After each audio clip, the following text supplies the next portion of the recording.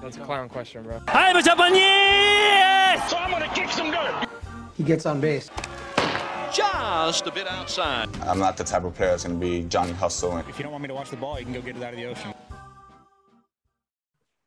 And welcome back to Above Replacement Radio, part 2 of episode 88. We're here talking about the 2008 Tampa Bay Rays. Daniel Curran, what are we thinking about this team? Well, I mean, they were absolutely nothing before the 2008 season. They went 66-96 in 2007. That was about par for the course for what they've done in their first decade since their inception in 1998. They were last in the AL East, and they also had the worst record in all of baseball in 2007. So, I mean, they were quite literally not expected to do anything. And in fact, the Devil Rays, as they were called before 2008, had never won more than 70 games in a season in their first decade as a franchise. So they obviously needed to give St. Petersburg something to be excited about. I mean, like 70 wins, if that's your peak after a decade, you're doing something severely wrong. And well, maybe it was the name, because they changed their name from the Tampa Bay Devil Rays to just the Tampa Bay Rays. They also made a couple moves during the offseason. They traded 3 players to the Twins for Jason Bartlett and Matt Garza. And they also signed Cliff Floyd as a free agent, who was kind of, he was past his prime, but it's a guy to have. I mean, if you're the Rays at this point, obviously you're trying to compete at some point, but at the same time, you're trying to get people to come to your stadium, and Cliff Floyd can do that. And there was hope in the beginning of the season. For a team that had been perpetually terrible since their birth, it was pretty promising when the Rays were hovering 500 for their first few games of the season. After starting 5-6, the Rays were in a pitcher's duel in an attempt to break even, and B.J. Upton came up in the 5th inning of game number 12 on the year, looking to capitalize on an already productive inning. All right, so first and second, 2 men out. The 8th man to come up in the inning is B.J. Upton. Here they go. And a drive to deep left field. This will be his first. Turning and looking Scott. It's out of here. A 3-run homer for B.J. Upton. And the Rays busted open 6-0. Well, the one thing that Burris had been doing so well against B.J. Upton in this at-bat, and in the previous at-bats, he got him on the backdoor breaking ball the first time, and then was busting him in on the hands the last couple of times. This time, though, for the first time in the at-bat and the first time today, he left a pitch out over the middle part of the plate. B.J. Upton did not miss it. He crushed it. So B.J. Upton with a big 3-run home run there. And although he had the exclamation point in the inning, the guy who got it started and kept the line moving was a young rookie by the name of Evan Longoria. It's going to be Evan Longoria to lead off. Longoria takes ball 4. So the 4th walk allowed by Burris comes leading off the 5th inning. So now Evan Longoria, who has struck out and walked, scored a run. And a line drive base hit to the left of Mora. Gomes will turn second and hold. So Longoria is on for the second time in this inning. That time a base hit into left. So Evan Longoria contributing to the inning there, just like he would do throughout the start of his rookie campaign. The Rays won that game 6-2, and they got to 500 on the year. Although Longoria had himself an inning, there was still one thing he hadn't done yet in his big league career, and the very next day, he looked to achieve that very milestone.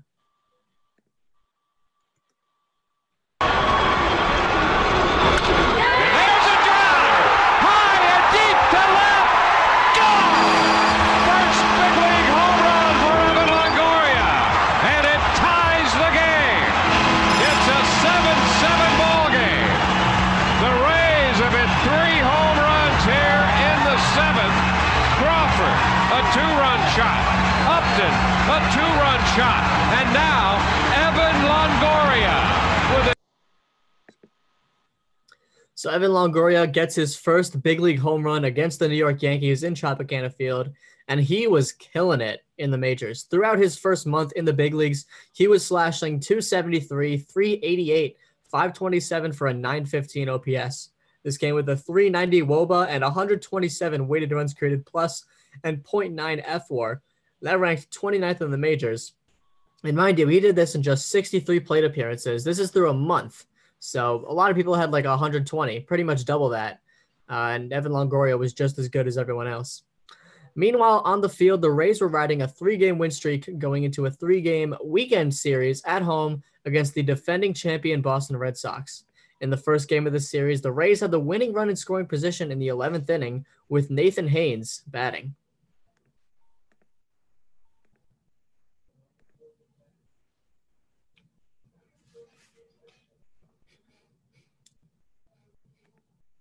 Audio on this? I don't hear it.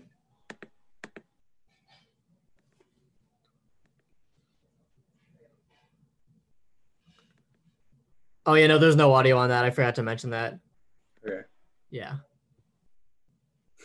We could do commentary. And do put in like the Tom Brenneman driving to deep left field, even though it has absolutely zero relation. Yeah, there is no audio over this clip. And Haynes drives a single into right field. The winning run is coming around, and the Rays have won game 1 of this series against the Red Sox. Look at that. Yeah. They seem very happy about it. So the Rays take game 1 against the Red Sox. A big walk-off there from Nathan Haynes. And in the second game, infielder Akinori Iwamura came up with a man-on in a 1-0 game.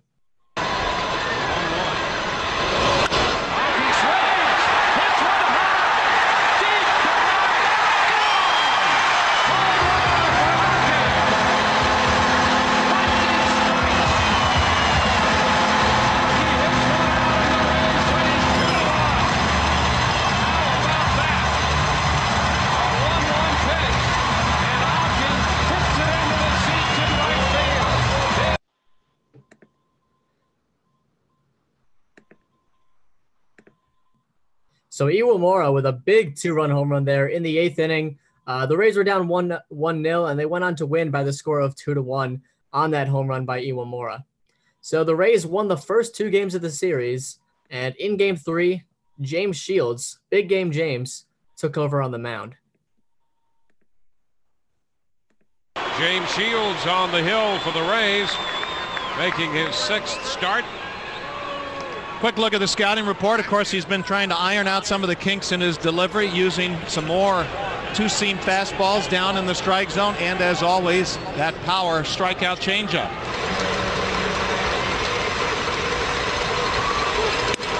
There's a strike call. Ellsbury took that pitch down around the knees. Ground ball, second base. Hockey. Bartlett 1. First base 2. 4, 6, 3 on the double play. He's the second coming of the God of Wine. Swing and a miss. Lugo with 133. Swing and a miss. Crisp out on strikes. The 2-2. Yeah! Strike 3 call. Going on Euclid. Euclid chases this one. Navarro will have to flip it down to Pena, and that retires the side. 1, 2, 3. And a wave and a miss.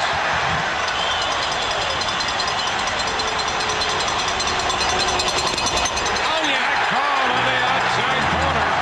He's retired the first 2 hitters in the 9th on just 5 pitches. And here's Justin Pedroia. Ground ball, third. Longoria to first, Rays sweep. Shields throws the shutout. A 2-hit shutout for James Shields against the Boston Red Sox. And the Rays.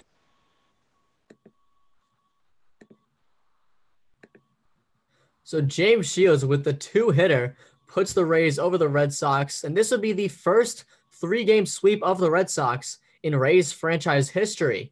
Some very impressive play already from the Tampa Bay Rays. Different and very out of their element. The Rays were 16-12 after play on May 1st, putting them in a tie for the AL East with the Red Sox, and the Orioles were also a half game behind. And this was the first time in franchise history that they were above 500 after the month of April. So this is already the most hope they've ever had as a franchise. And now we head into the month of May, where there's some May flowers in Florida. And on May 8th, the Tampa Bay Rays were in the 13th inning in Toronto. After Carl Crawford gave Tampa the extra inning lead, Dioner Navarro, who you may know from him getting traded for Randy Johnson, looked to extend the lead. By the way, if you're watching on YouTube, get ready for some high camera quality from 2008. 3-2 pitch on the way, and it's ripped to right field. Rios is over there, and that ball is gone. My goodness, a grand slam home run, and this game is busted wide open by Dioner Navarro. And now everybody's heading for the exits.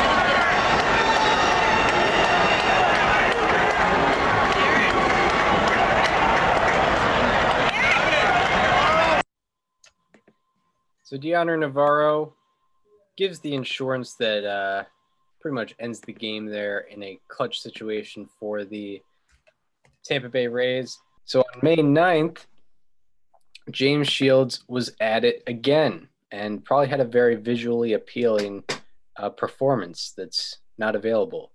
Shields remains the only pitcher in Rays history with the game he had on May 9th to have multiple complete game shutouts with less than 3 hits allowed in a season. And the Rays won that game in the bottom of the 9th on an Evan Longoria walk-off home run. That also isn't available. Which is also not available to the public. It's a shame. And the Rays went on 2 separate 4+ game win streaks during the month, giving them a record of 19-10 on the month. They finished the month of May 34-22 in total, up 1 game in the American League East. And with these Rays, once they're hot, they're feisty. And it took 10 years for the Rays to catch this kind of fire, and it ended up being taken out on the Boston Red Sox on June 5th of 2008.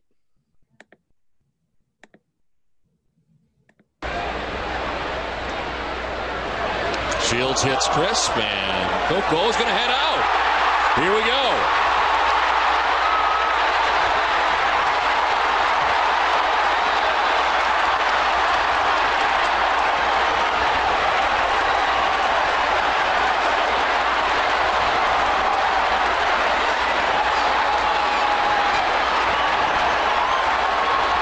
Just like that, it turns into fight night at Fenway Park.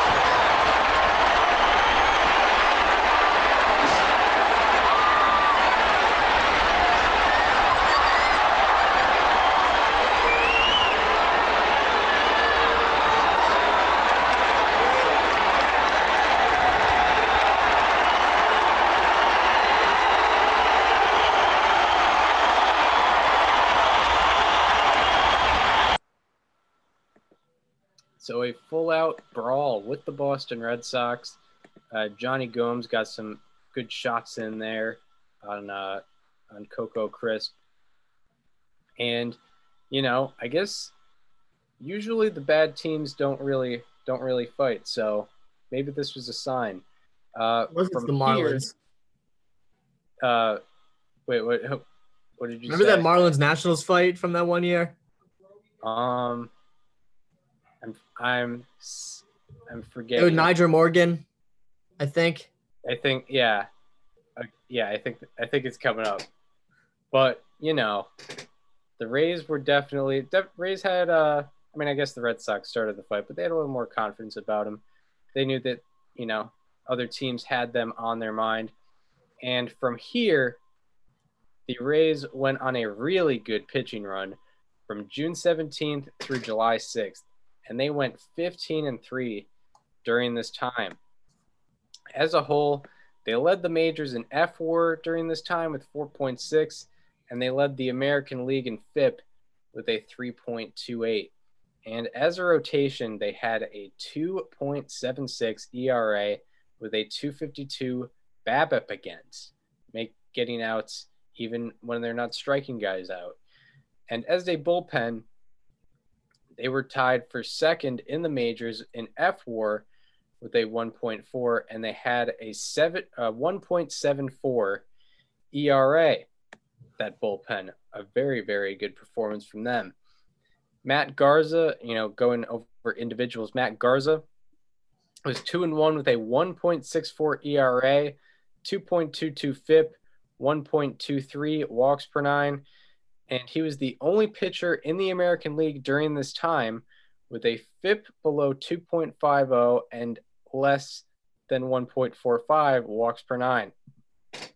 And Andy Sonnenstein went 3-0 with a 2.25 ERA and no home runs allowed in 24 innings pitched.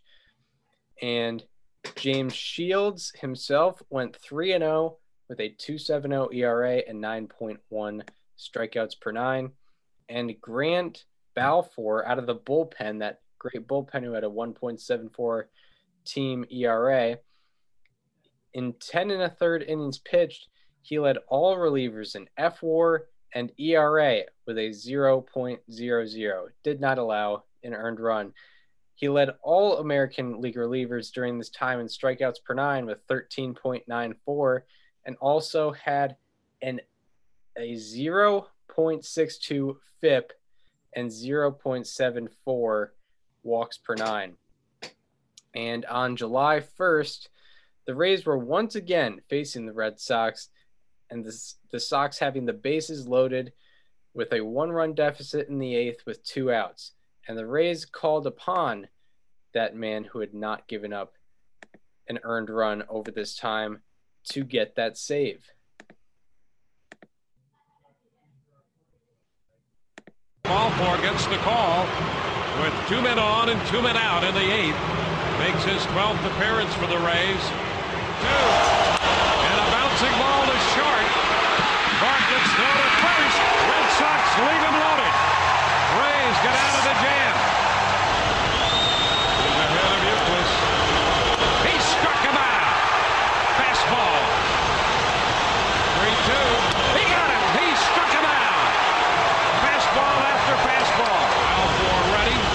The 0-2. He got him. He struck him out. Rays win. Rays are winners. They've beaten Boston for the second straight night. So Grant Balfour showing what he was doing during that stretch, being amazing with the 4-out save to perform in a high-leverage situation against their biggest competitors. So now comes the time where the Rays sort of back into the All-Star break. In just 1 week, the Rays turned a 5-game division lead into a half-game deficit before the All-Star break after they lost 7 straight to the Royals, Yankees, and Indians. The offense scored just 11 runs in those 7 games, and ultimately the Rays entered the All-Star break with a 55-39 record, still very good by all means. In fact, they also had 3 All-Stars, which is the most they've ever had as a franchise to that point. They were Evan Longoria, Dioner Navarro, and Scott Kazmir. Those are the people who represented the Tampa Bay in the All-Star game. And Longoria, no doubt about it, he had the 10th highest position player F-WAR in the majors with a 3.8. He was also the only player in the American League to have an offensive rating and a defensive rating above 10 during the first half, according to Fangraphs. So he was playing at a very impressive style for just a rookie, very versatile. Dioner Navarro had the 2nd highest weighted runs created plus among AL catchers with just 250 plate appearances with a 113 weighted runs created plus. One guy was losing to his Schumacher. There's no shame in that. He was also batting 310 to go along with it, so he was deserved as well. He wasn't qualifying for stats, but he had 3.04 ERA, which was 9th in the American League among 58 pitchers with at least 80 innings pitched. And Longoria had taken the league by storm during his rookie season, and he brought that same energy to the national stage in the Bronx for the home run derby? 9 million votes. And unlike Sizemore and Uggla, his first swings don't result in home runs. That one to right center. And it does leave a little opposite field power from Evan Longoria. The Christians and the Lions. And this one is down the line. Fair ball. Home run. Seat to nobody. He can make every play a third baseman needs to make. This one is way back. He seems to have been able to relax after he made 7 outs. Yes. Yeah. So Longoria will end with the number on his back. 3. So Evan Longoria hits 3 home runs. He didn't end up winning it or advancing, but I mean, what are you going to do when Josh Hamilton did what he did that year? And in the All-Star game, it's 3-2 and the 8th. And wouldn't you know it, Evan Longoria came up with a man on trying to tie the game.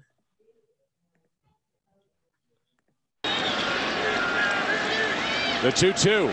Longoria hooks it down the left field line. It is fair. In to score is Sizemore. It's a double for the rookie Longoria, and it's a 3-3 game in the 8th. What a year for Evan Longoria.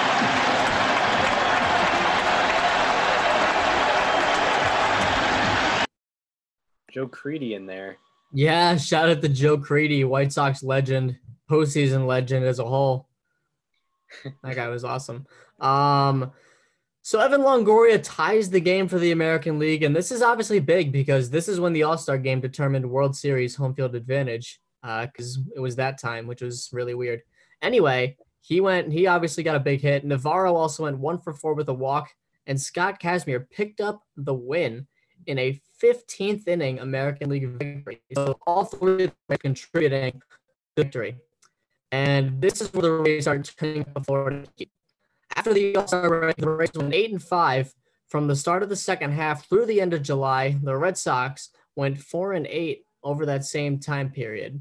And on August 3rd, the Rays were in a walk-off situation against the Detroit Tigers with the bases loaded and 2 men out. In the 10th, first baseman Carlos Pena was looking to win it.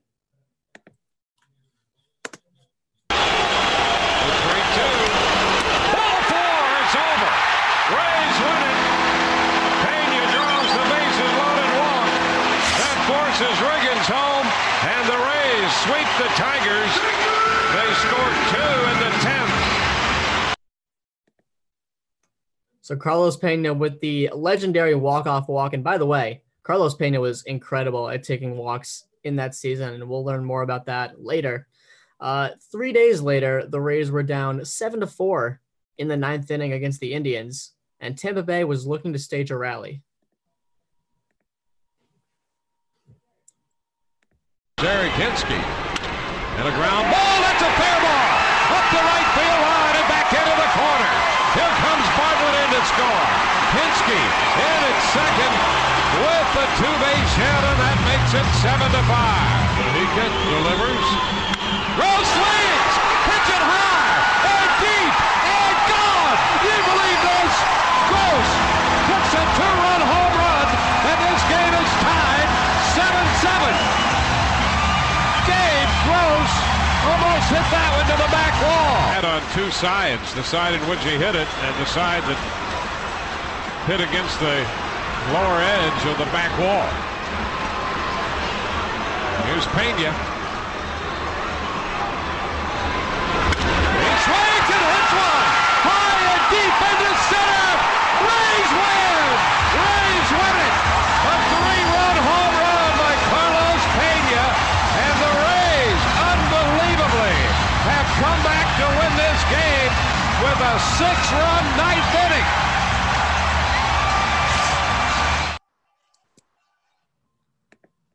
So Carlos Pena with his second walk-off in just 3 days. And Chris, those 2 walk-offs were a big difference in energy in that stadium, just by, virtue of what he did. Yeah, two polar opposite events in terms of entertainment. Yeah, a walk-off walk and then a walk-off home run. Still, both get the win. Yeah, hey, a run's a run, a win's a win, and we're all happy at the end of the day. And with the offense providing, the pitching kept doing the same. On August 15th, just a couple weeks after that walk-off, Matt Garza went out and performed against Texas. 61 as they face Matt Garza. We'll scout him out courtesy of Rico. Yeah, Matt Garza's having a nice season. He's 9-7, a solid ERA. Bottom of the second inning. And Boggs is going to take strike 3 call. Hard slider. You don't see many pictures of him nowadays when he was younger and slim. This is true. Well, even the mighty Babe. Well, Kevin, I've seen those guys in quite a while. Sometimes you see them at things like this, but not this year. Been ahead of a lot of Ranger hitters tonight. He's going to strike out Kinsler. On the road, he has a losing record, and his ERA is 5.37, but you wouldn't know it by the way he's pitching on the road. That is one nasty breaking ball advantage to the hitter. But now he just keeps moving his fingers. Hachi-machi. This guy has got it going. Strike 3 to Vasquez. Ooh, I don't know about that. Strike 3 to Davis. Boy, he's still airing it out, too. Mid-90s.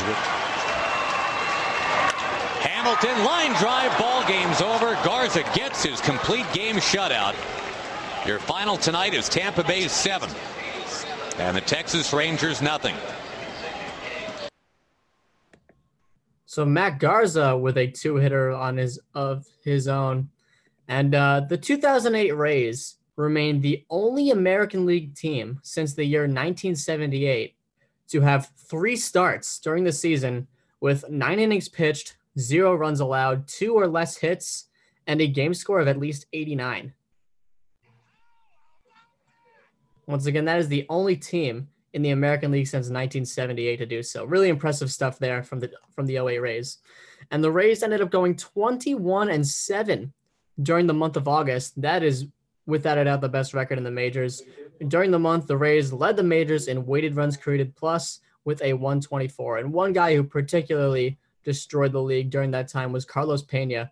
He slashed 278, 450, 639, and then 1089 for his OPS with a 454 WOBA, a 184 weighted runs created plus, and a 21.7% walk rate. That led the American League. And the Rays went into the month of September with a 5.5 game lead in the division. So then the Rays are coasting to the finish. And the Rays got off to a struggle-some start in September, losing 6 of their first 7 games. By September 8th, their 5.5 game lead had actually shrunk to a half game lead after a loss to the Red Sox. And on September 9th, the Rays were trailing the Red Sox and were 3 outs away from losing the division lead. And Dan Johnson came up in the 9th inning trying to get rid of that, or trying to save that division lead.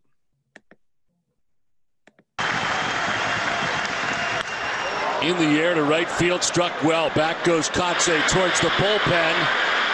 It's gone. Dan Johnson welcomes himself to the big leagues with the Rays. 42 big league home runs with the Oakland A's.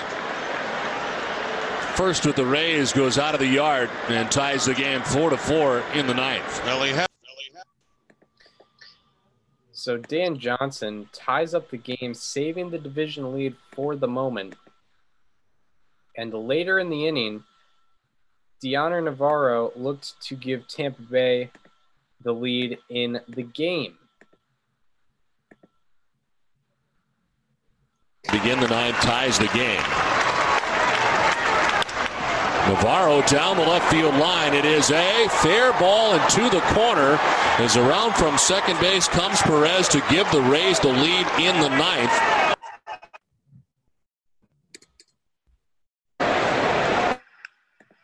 So, 1 second. So, Dioner Navarro gives them the lead, and the Rays won that game 5-4 and maintained that division lead. A week later, the division was tied with the Red Sox playing in Tropicana Field. The Rays needed to take back the division lead, and Navarro hit a walk-off single to put them back in front.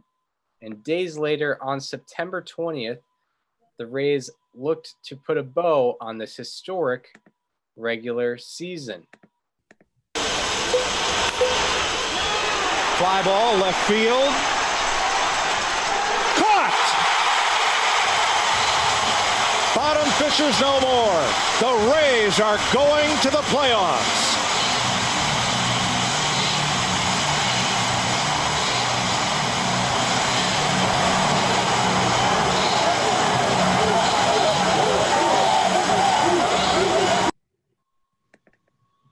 So the Rays officially, for the first time in their franchise history, will be going into the postseason. And the Rays finished 97-65 and won the American League East. So they would not be a wild card team. They would be hosting in the playoffs. So now, before the postseason, we're going to look at our Rays of Sunshine. The first one, of course, is Evan Longoria, who deservingly won the unanimous American League Rookie of the Year award, slashing .272, .343, .531 for an .874 OPS in his rookie season with 27 home runs, 85 RBI, and he led qualifying rookies that season in F4 with 5.6, weighted runs created plus with 129, slugging percentage, which was already mentioned, home runs, ISO with a 259, and he also got 11th in the MVP vote.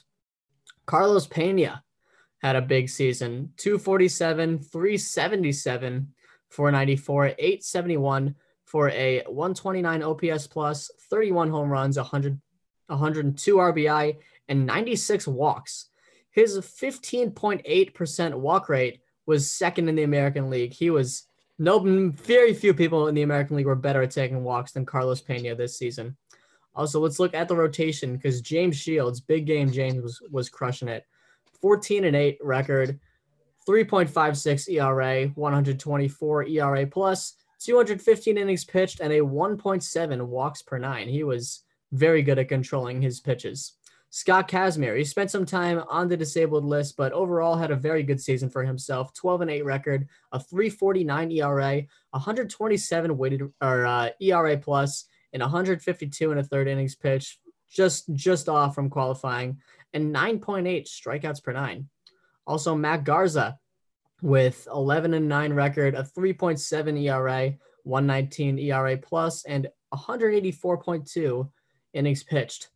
Now let's look at the bullpen. J.P. Howell had himself a season, a 2.22 ERA and 89 and a third innings pitched, a 199 ERA plus, and 9.3 strikeouts per nine. And also Grant Balfour season, a 1.54 ERA, 287 ERA plus, and 12.7 Ks per nine. He produces a season in Tampa Bay Rays history with 50 plus innings pitched, a 280 ERA plus, and a 35% strikeout percentage. A fantastic season from Grant Balfour. Also, rookie David Price had a 1.93 ERA and 14 innings pitched, which was pretty impressive. And Joe Madden, very predictably, won Manager of the Year. So now, before we get to the playoffs, there is one thing that we need to address. This has been addressed on this show before. We need to talk about the Jason Bartlett controversy because, man, oh man, when we made this, we should talk about making this discovery last year, but this is just such a puzzling thing to wrap your head around. He had 494 plate appearances on the season, so he was just qualifying. But even if he did, it doesn't really matter. For the year, he slashed 286, 329, 361 for a 690 OPS. He had 83 OPS plus with 1 home run, 37 RBI, and 20 stolen bases to go with a 1.7 BWAR, which, this is not by any means bad. I mean, I don't think many people expected anything more out of Jason Bartlett this season, especially as a middle infielder. But he got 18th in the MVP vote. He got MVP votes for a 1.7 BWAR season with a 690 OPS and 83 OPS plus. Chris, you want to talk about how you found this a little close to a year ago now? Yeah. There was one night. It was a Saturday in like February or something like that, and we were just like looking at random baseball stuff, and I was thinking about like the best high schools in like baseball, the high schools that led to the most MLB success. So there was some article with like high schools with multiple all-stars, and Jason Bartlett went to one of those high schools that had multiple players that came out of it that ended up being all-stars. And I was like, Jason Bartlett went to an all-star game. Like, I just remember this guy hitting out of the 9-hole for the Tampa Bay Rays. And we went to the Baseball Reference page, and we saw MVP 18 in the awards column, and it wasn't even his best season that occurred. The following season, he actually had a season where he deserved MVP votes, and he did not. I have it pulled up right here if you want the stats. Yeah. So I'll compare everything to what I already mentioned. His 494 plate appearances in 2008 paled in comparison to his 567 in 2009, the next year. His one home run from 2008, try again. He had 14 in 2009. His 37 RBI, no, 66. His 20 stolen bases, how about 30? Let's up it to 10. His slash line went from 286, 329, 361, 690 to a 320, 389, 490, 879. His ERA, his OPS plus went from 83 to 132. It almost went up by 50 points. And he even made the All-Star game this year. So he was better on all sides of the field. I'm pretty sure he had a better D-WAR as well. Oh yeah, he did. He sure did. And he had the third best wins above replacement B-WAR on his own team, and the 8th best among position players in the league, I'm pretty sure. And this is not the year that he got MVP consideration, which is just really weird. Yeah, he finished 8th in position player B-WAR in the American League, and he finished 10th in F-WAR. I looked it up today, and we wrote an email to Baseball Reference. We did, asking if they got something wrong, but they didn't. I guess it was the voters. The voters got something wrong. I don't know. Well, that wouldn't be the first time that happened, or the last. Yeah, definitely not. Shout out to Ryan Tepera. Maybe there was someone else with the last name starting with B, who got where he just got missed. I don't know, but that's the Jason Bartlett story of 2008/2009. Truly iconic one at that. Yes. So now the Rays are going into the postseason for the first time in franchise history, and they are facing the Chicago White Sox. And in Game 1, this was the first postseason game in Rays history, and the guy who put them on the map this year got the party started and kept it going. Leads it off here in the second inning and gets into this one to deep left. Wise back looking up. The Rays strike first. Tampa Bay is on top 1-0.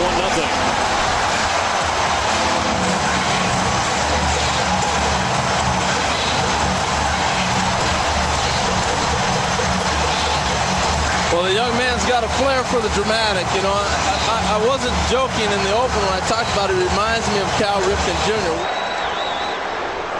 Soft breaking ball is hit a ton up near the catwalks. High, deep, far, and gone. 2 at-bats, 2 home runs for Evan Longoria. Welcome to the postseason, Evan Longoria. Is it that easy?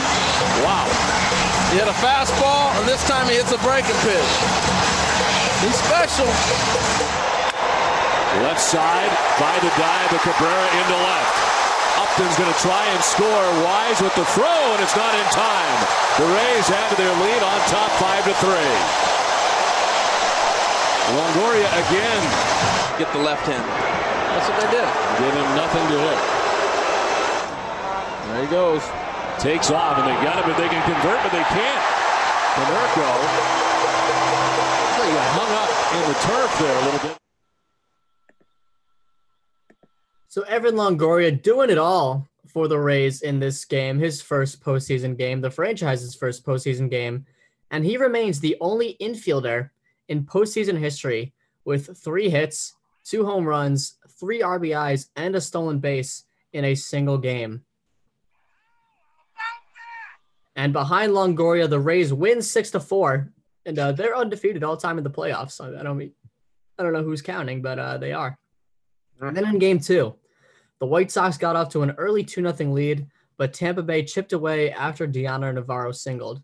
The game stayed 2-1 for a while, and in the 5th, Akinori Iwamura came up with a man on first. As a nation as a whole, and they've done a great job playing baseball with him. Iwamura lifts it to deep left center field. Swisher and Anderson headed back, and it is gone! 2-run home run for Akinori Iwamura to put the Rays on top 3-2.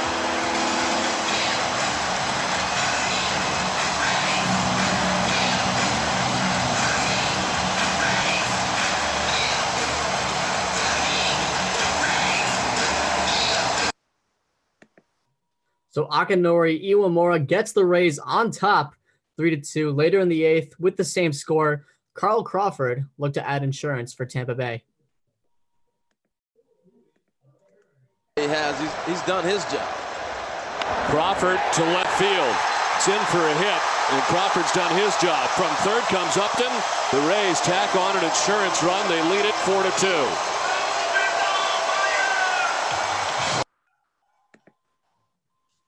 So Carl Crawford gets some insurance, tacks on for the Rays, and they would get 2 more runs in the inning on RBIs from Rocco Baldelli and Dioner Navarro. The Rays end up winning the game 6-2, and they are 1 game away from clinching going into the south side of Chicago. So now in game 3, the Rays took the lead in the 2nd inning on an RBI single by Iwamura. However, Matt Garza kind of struggled with this one. He gave 4 runs in 4 innings. And later in the top of 7th, a 5-1 game, BJ Upton chipped away with a 2-run home run, but unfortunately, it wouldn't be enough. The White Sox end up winning 5-3, and they live to see another day. So now we go to game 4. The Rays had a second clinch opportunity, and BJ Upton wanted a playoff series win, and he hit a home run to put the Rays on top 1-0 quickly. And in the bottom of the 1st, AJ Pierzynski for the White Sox was looking to tie it. All the time. You have to be in there to really get it. Pierzynski to deep right field. Gabe Gross is headed back onto the track at the wall, leaps, and makes the catch in right field. Gabe Gross times the leap and makes the grab to rob A.J. Pierzynski. Well, A.J. took a great swing. He's sitting on a breaking pitch, and he drove this ball, and Gabe Gross made a nice play himself. Watch him get back. He knows exactly where the wall is, and he brings one back. So a great play there in right field by Gabe Gross. And the Rays scored 5 runs in the first 5 innings on RBIs from Upton with 2 home runs, Cliff Floyd, Dioner Navarro, and Carlos Pena. Eventually in this game, it was up to Grant Balfour. 2-2 to Griffey. Struck him out. In the postseason for the first time, the Tampa Bay Rays are headed to the American League Championship Series.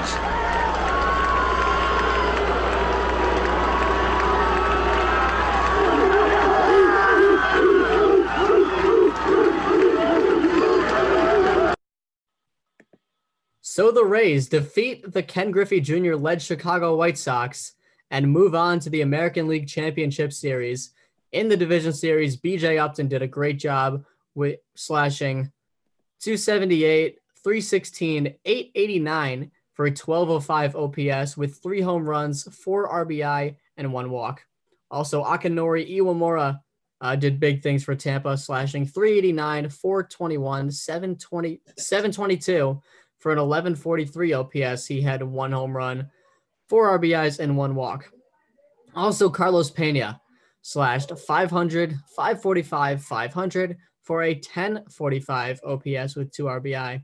Dioner Navarro, the catcher, an all-star catcher, 400, 438, 600, 1038 with 3 RBI. And lastly, Evan Longoria, you knew he was going to be here. He slashed 267, 353, 677 for a 1020 OPS, 2 home runs, 3 RBI, and 2 stolen bases. And the Rays are going to the ALCS against Boston Red Sox. And now on to the American League Championship Series. And they're playing against the defending champion Boston Red Sox. And in game 1, in a game that was a pitcher's duel between James Shields and Daisuke Matsuzaka, big game James blinked first, giving up runs on RBI from Jed Lowry and Kevin Youkilis. And he gave up RBI from Jed Lowry and Kevin Youkilis, and that gave Boston everything they needed.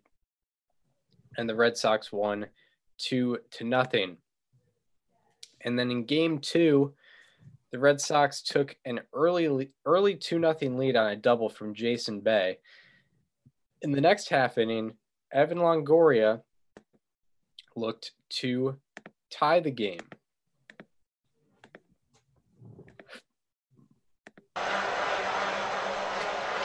Swing and a high fly ball. Belted down the left field line. We are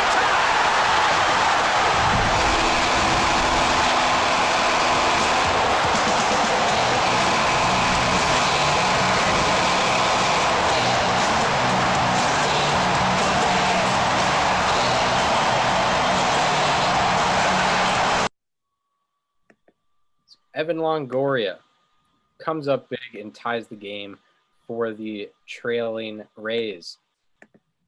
And later on, it was a 4-0 Rays game. 4-3. It was 4-3 Rays game, and Cliff Floyd was looking to add some insurance.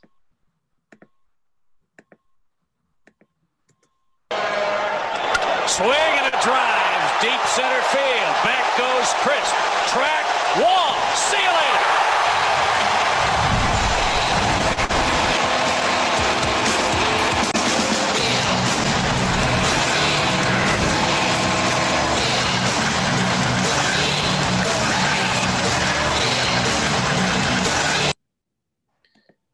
And the Rays are now up 5-3. And eventually, after the teams traded runs back and forth, the game went to extras. Eventually, in the 11th inning, B.J. Upton won the game for the Rays with a walk-off sac fly. And then in Game 3, with the series tied, the series had shifted to Fenway, and the Rays went on an absolute power surge. The ball in play, good things can happen. As it does here, a towering fly ball, deep left field. That one is gone. A 3-run homer, B.J. Upton. And the Rays have broken it open early.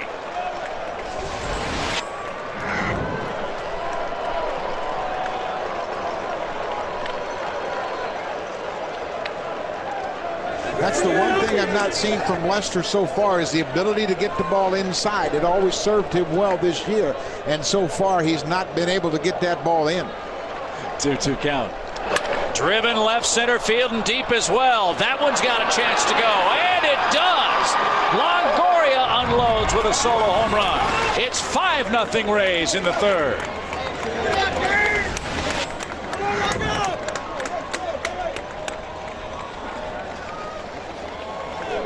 Trying to go down and away, and that ball cut right out over the heart of the plate to get no stride. Look at the torque from contact beyond.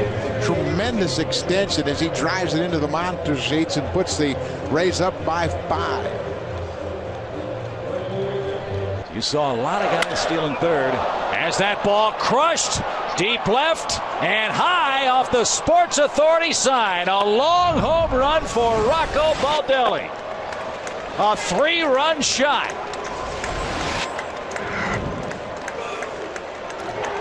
Eight runs for the Rays. It's 8-1. And the Fenway faithful head for the exits. Well, what a moment for Rocco Baldelli. Grew up in Rhode Island, grew up a Red Sox fan, probably dreamed playing wiffle ball many times of hitting one over the Green Monster. And just a beautiful level swing. That ball a little in on him, but he got the hands inside that baseball. Allowed 3 home runs in this game, consecutive games. Pena hits a towering fly ball to left that carries and carries and carries and carries out of the ballpark. It's a home run.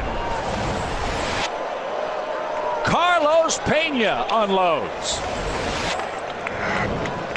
And the Rays front office is loving every minute of this. It's 9-1 at Fenway Park. Well done, brother. Well done. So the Rays hit 4 home runs to power them to a 9-1 victory, giving them the 2-1 series lead. And in Game 4, the Rays came out absolutely firing in this game. They scored 5 runs in the first 3 innings on home runs from Carlos Pena, Evan Longoria, and Willie Ibar. In the 6th inning, the Rays finished the job on RBI from B.J. Upton, Evan Longoria, Carl Crawford, Willie Ibar, and Dioner Navarro. And the Rays won that game 13-4, putting them 1 game away from clinching the American League pennant. And the Rays could clinch in Game 5, and B.J. Upton was absolutely ready. By the way, for those listening on Spotify or Apple Podcasts, you're going to have to explain what happened because they're not going to be able to really understand it on the broadcast. Yeah, and we're gonna show you why. Y se llevaron el clásico los Metropolitanos en 7 juegos. Palo grande para jardín izquierdo. La bola se va y está del otro lado. B.J. Upton lo vuelve a hacer. Cuadrangular del jardinero central y segundo en la alineación de Tampa. Se lleva por delante a Kinori Iwamura. Y las mantarrayas otra vez tienen ventaja tempranera en el Fenway. 2-0. So for those who didn't understand, B.J. Upton just hit a home run, 2-run homer. The only highlights I could find of this game was in a Spanish broadcast. So I was like, you know what, we're gonna do it. Yes. So also, because like Spanish calls are always electric. Yes, they are. But like, they are. you know, if you're listening on radio, you're not gonna understand what's going on if you don't speak the language. Yeah, exactly. But they're good. They're great. They're fantastic. Yeah. So B.J. Upton hit. That was a 2-run homer, correct? Yes. 2-run homer to make it 2-0. And a couple innings later, Carlos Pena looked to tack on for the Rays. Sí. Están en las carreras. Palo sólido para el derecho. Se fue. Home run. Uno más de Tampa. 4-0. Carlos Peña estremece al Zacazán. Otra película de largometraje llevándose por delante a Upton. Estamos 4-0 y sigue. So, for those who didn't understand, Carlos, they said home run in that one. They did say home run. Yeah. That was down the right field line. That was a two-run homer. Yes.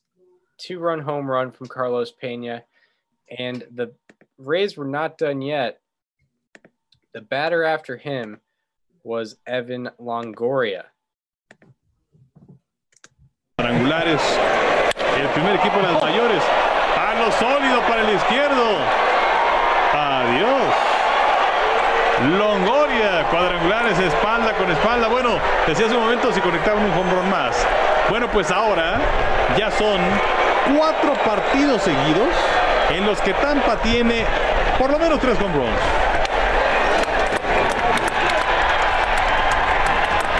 Sexto cuadrangular en la post. So Evan Longoria hits a home run to left to make it a 5-0 ball game. And later in the 7th inning, B.J. Upton came up. He was not satisfied. He came up looking for even more.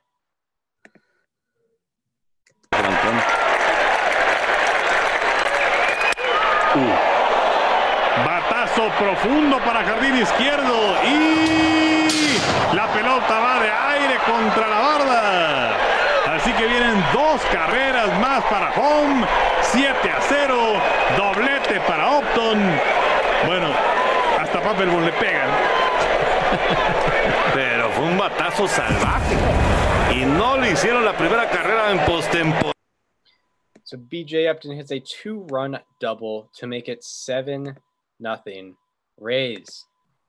And in the bottom of the 7th, the Red Sox put 1 run on the board, and they had 2 on for Mr. David Ortiz.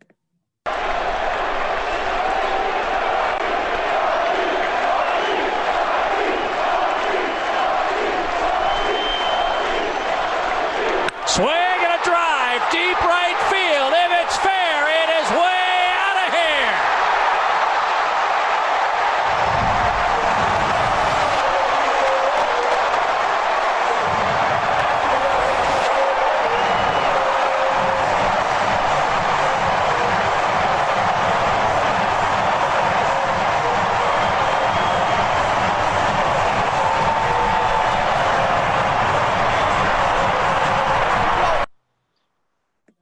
So now it's a 3-run ball game in Boston. So the Red Sox went on to tie the game in the 8th and give them an opportunity to possibly win the game in the bottom of the 9th. And J.D. Drew looked to win a game that seemed over about an hour ago.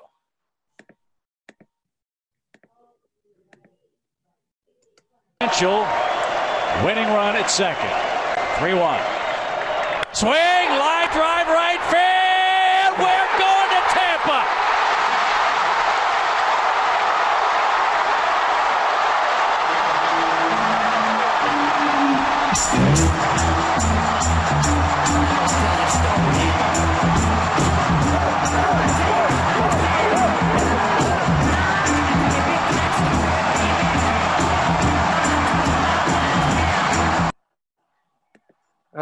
Warms my heart. Anyway. Do you remember that game at all? I remember going to bed early because I was... You thought it was over? Yeah. Well, yeah. I was. Even if the Red Sox were winning, I wasn't allowed to stay up that late because the game... Yeah, it was a school night. You had first grade tomorrow. Yeah, 2nd grade, but, you know. I was in 2nd grade as well. I just made up a year. You know, there's a difference, you know. Yeah. Yeah, I had we had times tables the next day. Yeah, I couldn't stay up for that. No, I didn't start multiplication until I was in 3rd grade. So interesting. I was learning. I don't know what I was learning. I think I was learning a little bit about nature, what was going on in the natural world. Yeah. But it does warm my heart to see some David Ortiz and J.D. Drew clutch hitting. But yeah, I remember definitely thinking that game was over and going to bed and waking up happy about the news. And then in game 6, the Rays needed to sway momentum back their way, and B.J. Upton had an early opportunity to do so. Con calma el pitcher de Medias Rojas. Palo sólido, profundo a la izquierda. Adiós. Adiós. La pelota está... Bueno, este es un home run. La pelota hace contacto con el techo, pero es un cuadrangular de Upton. 1-0 para la raya. Ya pasó el récord, ¿no? El récord de cuadrangulares en serie de campeonato. So B.J. Upton hits a solo home run to left field, putting the Rays on top 1-0. And the Red Sox, however, took the lead on 2 RBI from Kevin Youkilis. And in the 5th, Jason Bartlett had a chance to prove that he deserved that MVP consideration.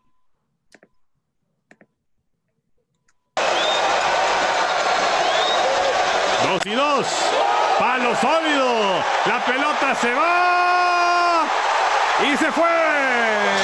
El partido se empató. Le pescó la curva a Bartlett. A Beckett. 2 iguales.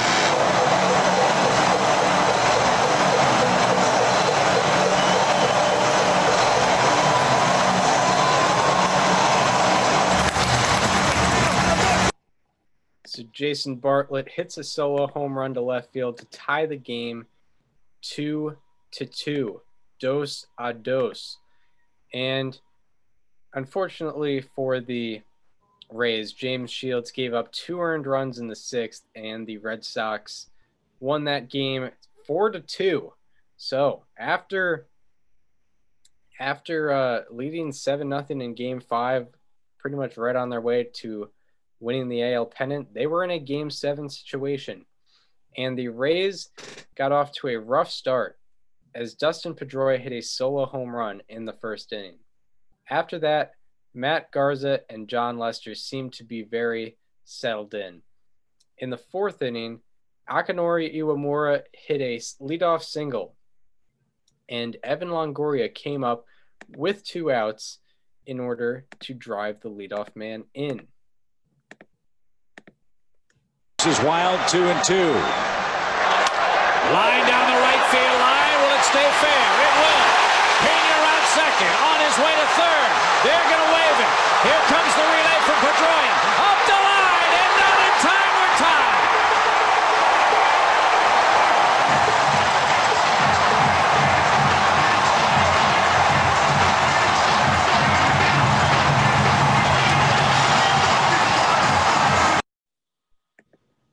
So a tie game for the Tampa Bay Rays.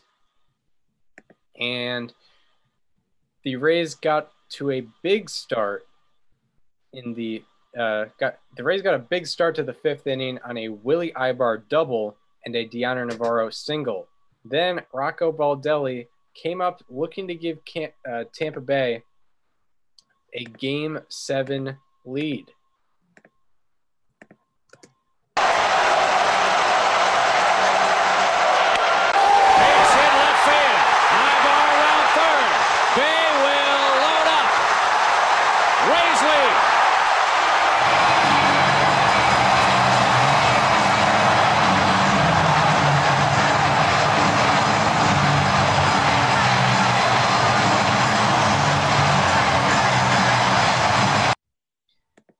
So the Rays now officially have the lead in another clinching game.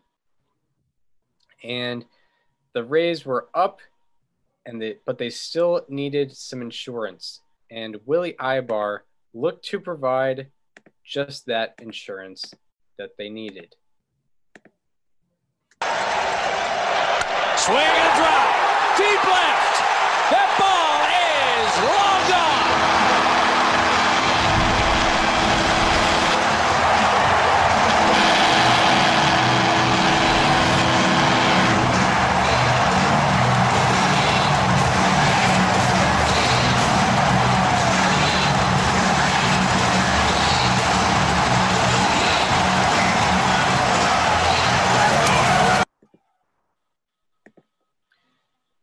So the Rays are now up by 2.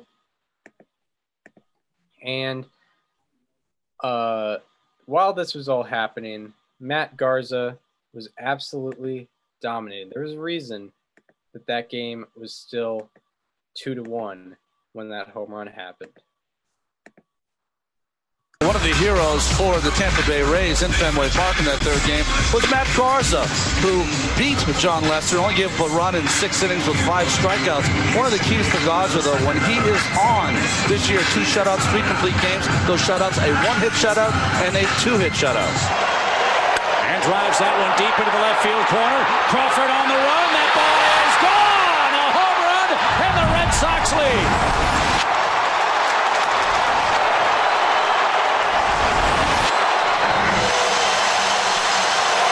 Check swing, he went around.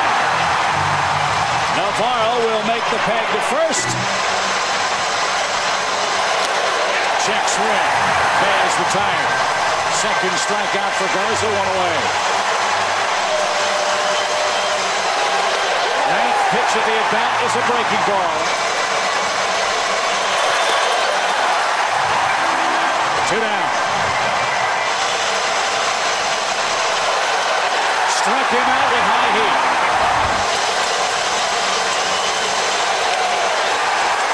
They've got plenty of cowbell. Now they need some runs in Game 7 tonight. Inning over. 3 up, 3 down, 7 strikeouts, and he's the inning.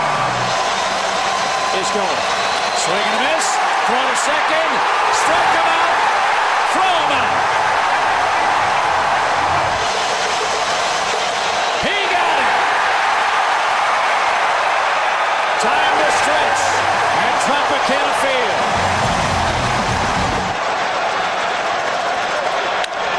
Ground ball in between high.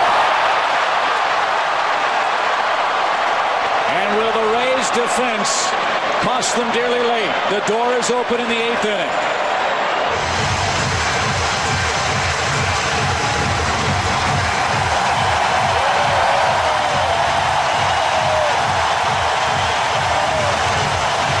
Matt Garza allowed 2 hits to the defending world champions in a decisive Game 7. He leads with the lead and a tip of the cap.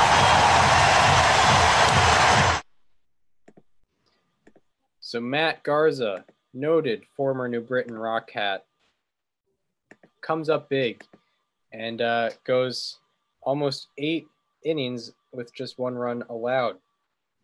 And after Garza departed, the Rays went through a carousel of relievers until David Price was called upon. David Price was looking to stop the bleeding. What a spot to put this young man. He made his debut in the major leagues on September 14th at none other than Yankee Stadium.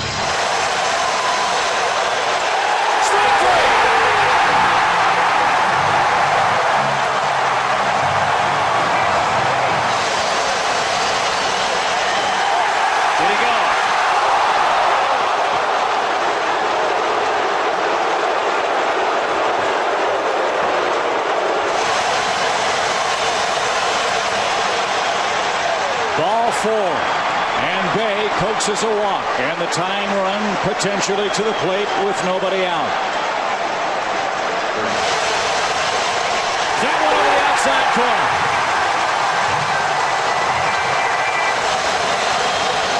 Two out.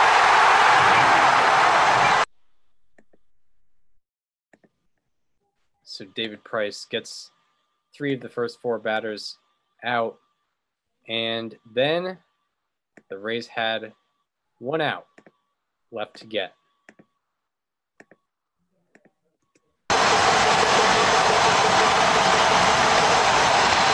Ground ball to second. Iwamoto's got it. Rays are going to the World Series.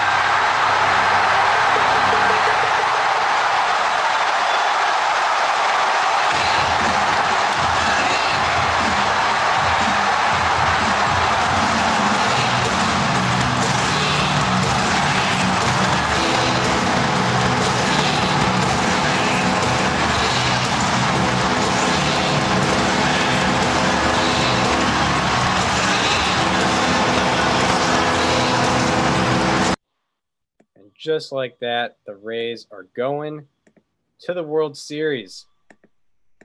And the men who made that possible, Matt Garza, won American League Championship Series MVP, went 2-0 with 13 innings pitched and a 1.38 ERA with 14 strikeouts. BJ Upton was also spectacular, slashing 321, 394, 786 for an 1180 OPS. He had 4 home runs and 11 RBI and 4 walks. That says walks, right? Yeah. 4 walks. And Willie Ibar slashed 421, 421, 789 for a 1211 OPS with 2 home runs and 6 RBI.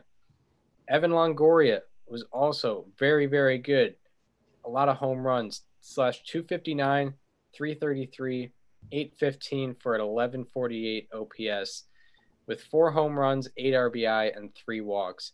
And Carlos Pena, /269, 406, 654 for a 1060 OPS. He had 3 home runs, 6 RBI, and went with the theme of the regular season with 6 walks in 7 games. So now they are on to the Fall Classic. They're playing the Philadelphia Phillies, another team that we've gone over on this history series. Yes. Episode 43. There you go. So the Rays got off to a tough start in Game 1 as Chase Utley hit a 2-run home run in the first. And after the Phillies were already up 3-0, Carl Crawford came up looking to chip away. To do a whole lot of walking out to the mound to do any visiting. I'd rather not go out to that mound if I don't have to. Occasionally just to slow him up a little bit, but he's been very good for us. And at 24 years old, he's just beginning to touch his potential. Well, as we hear from Rich Doobie, Carl Crawford gets one into right, and the Rays get that run right back. Hamels gives it up. It's 3-1 Philadelphia on a home run by Carl Crawford. Gotta love the classic home run during an in-game interview with someone on the opposing team. Yeah. those are my favorite. Yes, for sure. AJ Hinch in 2018 against the Red Sox is the ultimate example of that. I mean, this one was during the World Series. Yeah, I mean, imagine if that was like a go-ahead or a game tie-in. That would have been insane. That, or imagine if they were interviewing Charlie Manuel. They weren't. Yeah, exactly. Yeah, it could have been. I don't know who agrees to that during a World Series game, especially when your team isn't hitting. Like, I would understand doing it when your team is hitting because, if you hit into an out while you're on air, it happens. You're supposed to do it 27 times a game, but a home run, that's tough. Yeah, it is for sure. So the Phillies are now up 3-1, and in the next inning, the Rays had a runner on, and the batter was Akinori Iwamura.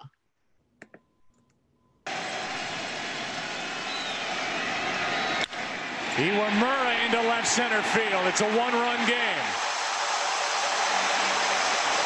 2-out action for the Rays. It's 3-2.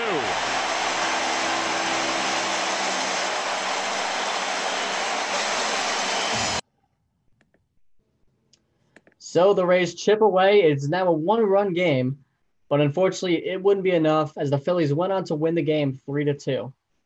So now on to Game 2. The Rays needing to break even going into Philly. And the Rays got up to a much stronger start in this one, getting runs on ground outs from Pena and Longoria. And later in the second, B.J. Upton looked to tack on. And a line drive into right, it's a base hit. 1 run scores. They bring Baldelli to the plate, and he is out. Ruiz hangs on after a perfect throw from Jason Worth. So a great play, but the Rays still score a run. And later on in the fourth, our man, Jason Barlow, is looking for some of that MVP potential magic. I think Ibar was the hitter at the time. Here it is again. At least a safety squeeze, and in to score is Floyd. It's 4-0. That's a good call, Joe, because that's exactly what it was. Twice in a row, Joe Madden puts the squeeze on. The first was fouled off. And then Bartlett bunted the ball toward first base. You can see a cautious Cliff Floyd at third, and when the ball goes to first, he scores easily. So once again, Jason Bartlett with some of that MVP potential. And after Shields and Dan Wheeler were both dealing in this game, David Price looked to finish off a 7-out save for Tampa. To the right side, Iwamura. Rays take Game 2.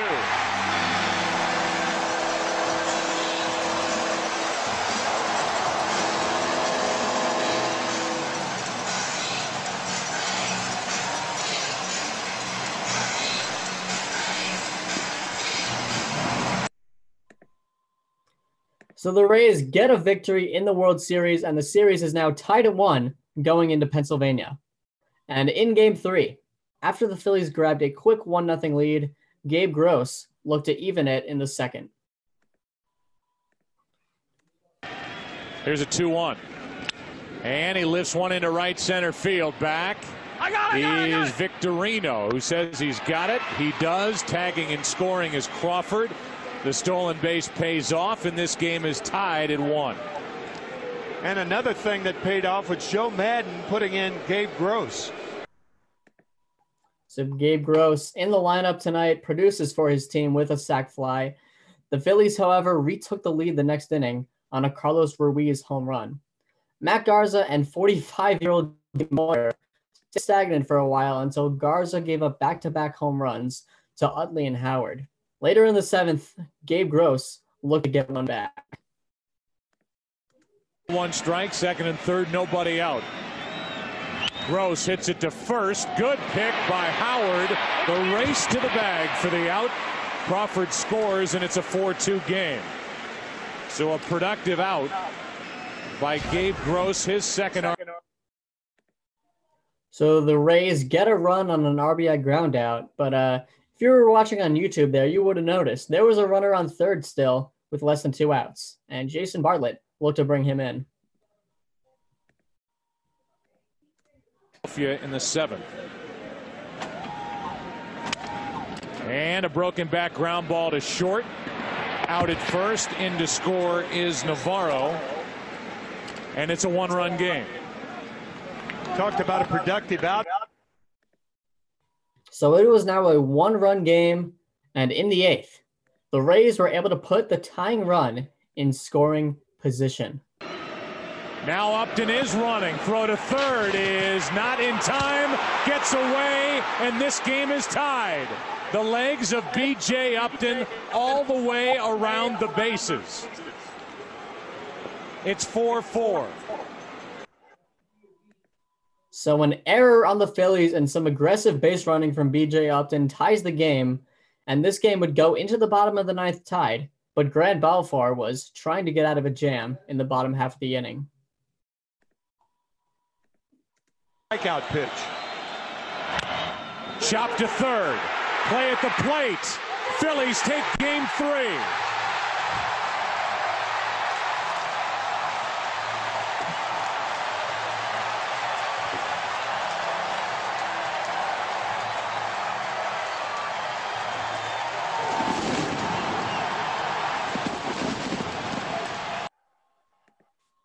So the Phillies took game 3 on a walk-off.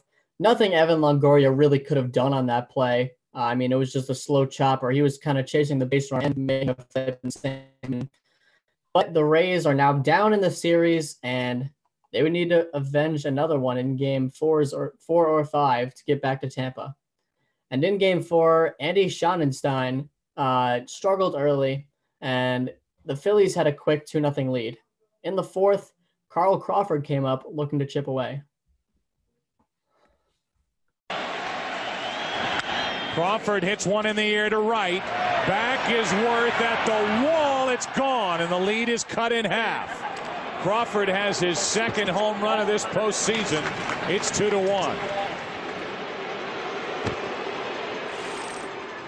Talked about Jimmy Rollins being the eye-opener for the Phillies.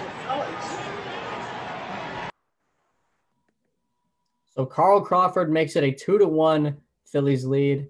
The Phillies got that run back and more in the bottom of the 4th on a Ryan Howard 3-run home run. But Eric Hinsky still wanted to fight when he came up in the 5th inning. Tomorrow night, but as importantly, they'll be facing Cole Hamels. How about Hinsky off the bench? He goes deep to center field, and I mean deep. Off that back brick wall, and that makes it a 3-run game. So they add Hinsky to the active roster, and in his first at bat, he goes deep to center off the bench. It's 5-2. So Eric Hinsky with his first postseason home run, and it's a 5-2 game, but the Rays pitching continued to struggle, and the Phillies ended up winning 10-2. So now the Rays were facing elimination.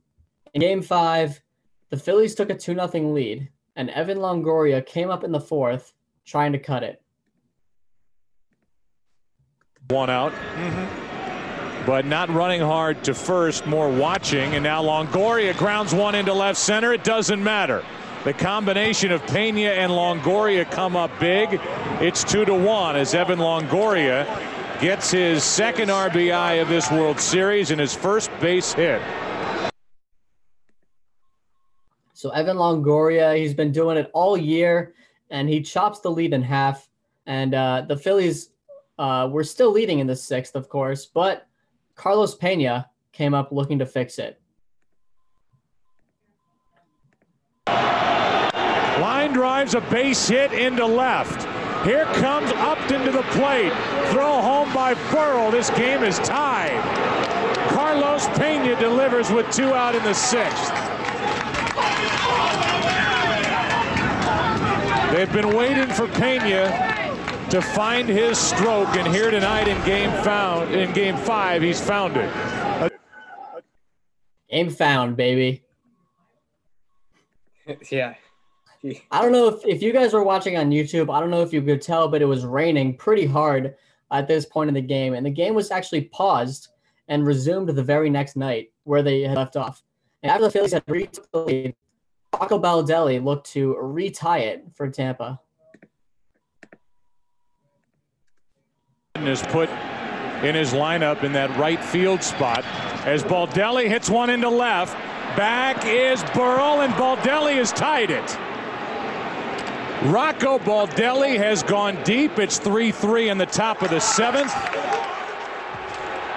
as Baldelli gets his first World Series hit and his second postseason home run. So Rocco Baldelli makes it a 3-3 game.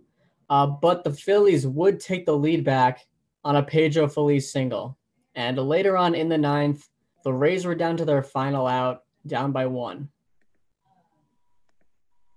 The 0-2 pitch, swing and a miss, struck him out. The Philadelphia Phillies are 2008 World Champions of Baseball. Brad Lynch does it again and stays perfect for the 2008 season. So the Phillies are awarded the 2008 World Series championship, and the Rays' hopes and dreams for the season are over. In the World Series, the only really great performers on the team offensively was pretty much just Carl Crawford, who slashed .263, 300, 632, 932 with 2 home runs. And also James Shields pitched 5 innings and allowed 0 earned runs. So the Rays, they didn't win the World Series, but we need to talk about their legacy because it is a good one in 2008. They took Tampa Bay out of the cellar. And I mean, in the 10 years that they had existed before this season, they had only gotten 4th once, and it was in 2004. Every other year, they were in dead last in the division. The team was very, very, very irrelevant. They were non-existent until 2008. The only thing they were known for was having a lost 2000th hit. And this team finally gave him something to be happy about. Not only did it take him out of the cellar, but it introduced the city to winning baseball. This was the first season with at least 70 wins. Not only that, it was 97 wins. I mean, if you're going to ask for one great, a good season to get you out of the cellar, you might as well ask for a 97-win season where you get to the World Series. And lastly, they flipped the script heavily on the Boston Red Sox.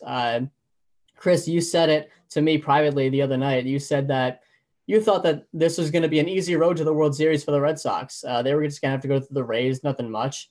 And the Rays did it to them all regular season. They swept them in April. They fought with them literally in June.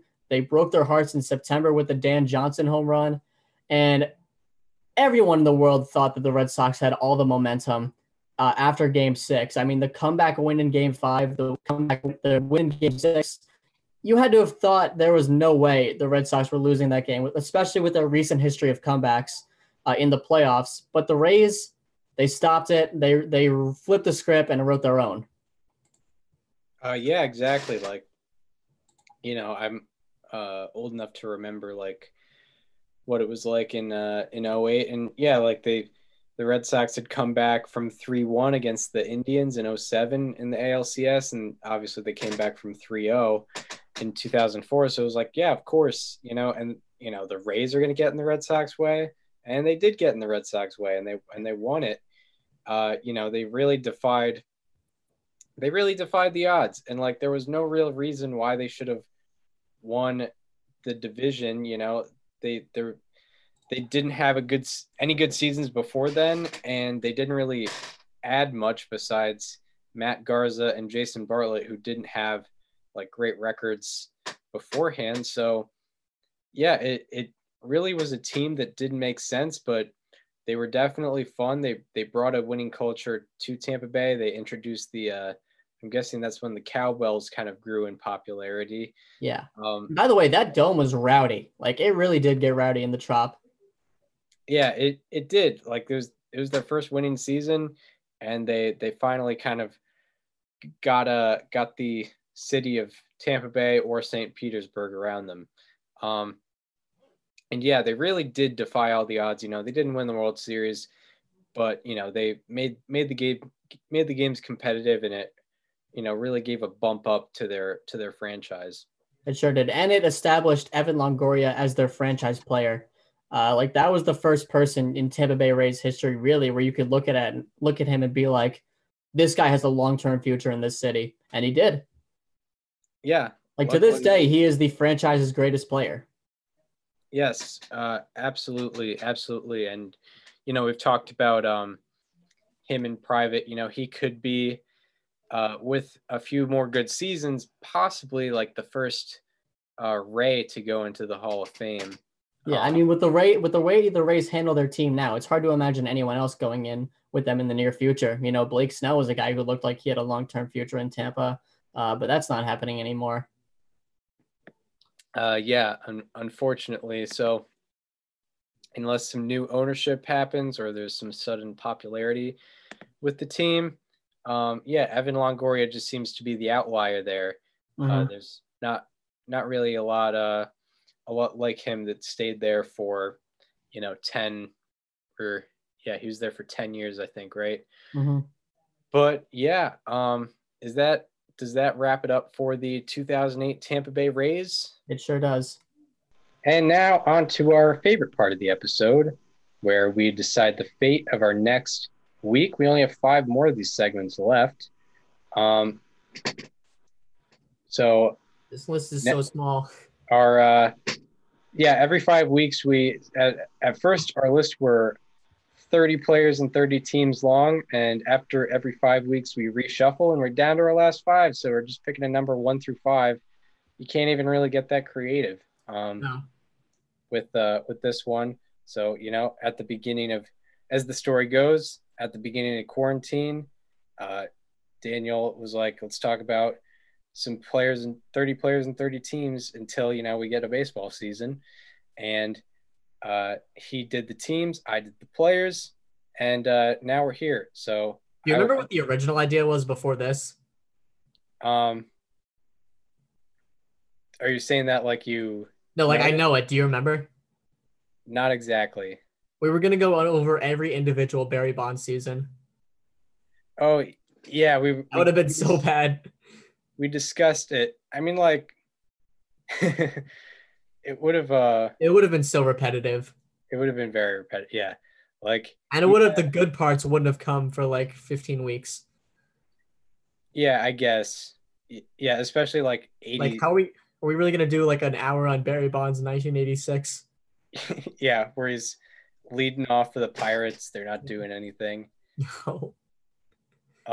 So I picked first this week, right?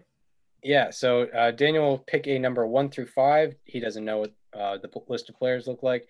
I will pick a number 1 through 5 as well. I don't know what the team situation looks like on the other end. So Daniel, what player are we going to be talking about in our next history episode? We're going to split it right down the middle and choose player number 3. Player number 3. So, yesterday was the Hall of Fame election, and there were a lot of players in the past election cycle that have passed on from us. And one of the big ones we will be talking about next week. He was the greatest pitcher of his era. He's the greatest player in Mets history. We're going to be talking about Tom Seaver. Yeah, Tom Seaver. He passed away last September. And he was on the Miracle Mets. He was on the Reds for a brief period of time. He was on the Reds team that got screwed. Yeah. Yeah, he was on that 1981 Reds team. I'm gonna have to send that to our journalism professor, who was a huge Tom Seaver fan. Yes. Yeah. We got to do that. But yeah, we will be talking about Tom Seaver next week. Randy Johnson possibly. Lefty Grove, definitely the best pitcher of his era. Randy Johnson, possibly the best pitcher of his era. Best clean pitcher of his era, very possibly. And Tom Seaver, definitely defined the 70s for sure, and early 1980s. So kind of a theme there. The team we will be talking about next week. Next week we'll talk about team number 5. Team number 5. We have gotten the first NL West team since Randy Johnson's 01 Diamondbacks. Wow. We have a team that came out of absolutely nowhere to make the playoffs, and they turned it into one of the most impressive postseason runs in recent history. It is the 2007 Colorado Rockies. Another team with the Red Sox connection as well. That team, they had to win like 21 out of 22 at some point. They had an impossible run. They had an impossible Rocky Mountain to climb, and they did it. It's ridiculous. Yeah, I'm excited to. This is a team that had hopefully soon to be Hall of Famer Todd Helton. It was the beginning of Troy Tulowitzki. They had Ubaldo Jimenez in the rotation. Brad Hawpe was putting up one of the most interesting seasons ever that I'll explain more of. That team. Jeff Francis, of course. Seth Smith,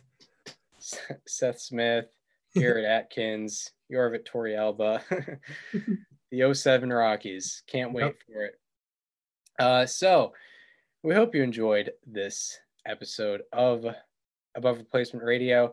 If you're listening on Apple Podcasts and Spotify, you're missing out. Go to our YouTube channel, subscribe to it, and watch the videos with us. Subscribe. It's called Above Replacement Radio, just like the show. And also, if you want to follow us on social media, follow me on Twitter at Chris_Gianta. Follow Daniel on Twitter and Instagram at Daniel_Curran. And follow our show Instagram at Above Replacement Radio. Also, we would like to thank StatHead, Fangraphs, and MLB on YouTube for everything they provided for us, all the information we needed and content we needed for this episode. So we hope you enjoyed the 2008 Tampa Bay Rays episode, and we hope to see you next week, where we're going to be breaking down all the latest MLB news, and on Thursday, where we'll talk about Tom Seaver, and on Friday, where we will be talking about the 2007. Oh, by the way, Colorado Rockies. This is the year, I forgot to mention this. This is the year where Matt Holliday famously touched home plate. Oh, right. Yes. That almost slipped right by me before we ended the episode. Game 163. So look forward to that in our next history episode. Get ready to see Matt Holliday touch home plate. Yes, we will see you then.